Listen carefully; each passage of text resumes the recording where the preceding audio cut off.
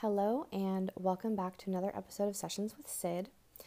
Today I'm bringing you a very powerful tool that you can start using today, and it's called exception finding. And exception finding is the name in the traditional therapy sense, but it's essentially this tool of looking for exceptions to whatever story you might be making up or something similar to that.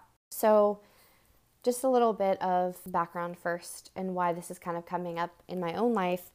I've been working with my own mentor lately on uncovering different stories at the root of triggers that have come up for me recently. And something that I uncovered with her was this core wound of I must be doing something wrong or I must have done something wrong. And that being my go-to story whenever something doesn't go quite right in friendship, whatever situation it might be. My go-to, I realized for like most of my life has been, oh, I must have done something wrong here. And I worked through, where this originated from, and I'm not going to throw anyone under the bus here, but it was an old wound, and I've been working through that with my own mentor. And in the session with her, it prompted me to ask myself the question, what are all the things that I'm actually doing right in XYZ area of my life or XYZ relationship? And really tuning in to this question instead of the go-to, which is, oh, I must have done something wrong here. And this was really powerful for me because it's been helping me shift the stories as they come up. And you bet that when you start working on something, the universe is going to give you examples of that to heal in your own life. And this is something that my mentor has told me, and it definitely has presented me with different opportunities lately to have experiences where I might be saying, oh shoot, what am I doing wrong here? Oh wait, no, I haven't done anything wrong here. What am I actually doing right? And I feel like we are so conditioned to look for what's going wrong or to focus on the negative or to focus on what's, going wrong in our lives. But when you really sit down and think about it, we can find exceptions to that story and actually uncover a lot of things that we're doing right.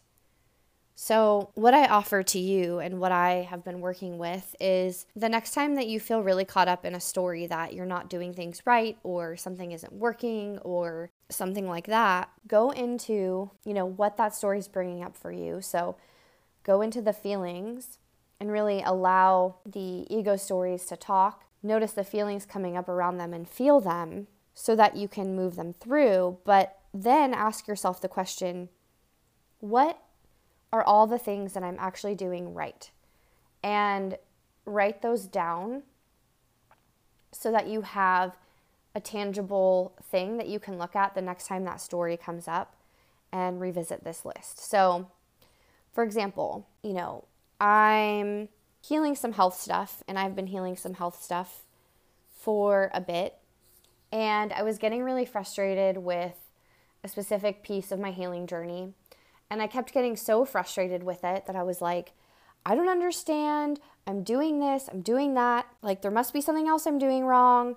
And just getting really caught up in that story. And it would just really, really frustrate me. And when I focus in and think about, okay, what are all the things that I'm actually doing right for my health, for this specific area of my health, I, can come up with a pretty good list. And, if there are areas of improvement, like looking at those from like a very neutral place of like, oh, well, yeah, I'm doing all these right. Could I do this a little better? Sure. But that doesn't mean that something is going totally, totally wrong. And so it's not taking ownership of like things that could be adjusted, but it's looking at what's going right. And then if there are places where you can improve, like naming those for yourself, but from a very soul place instead of like just blanket statement, I'm doing all the wrong things.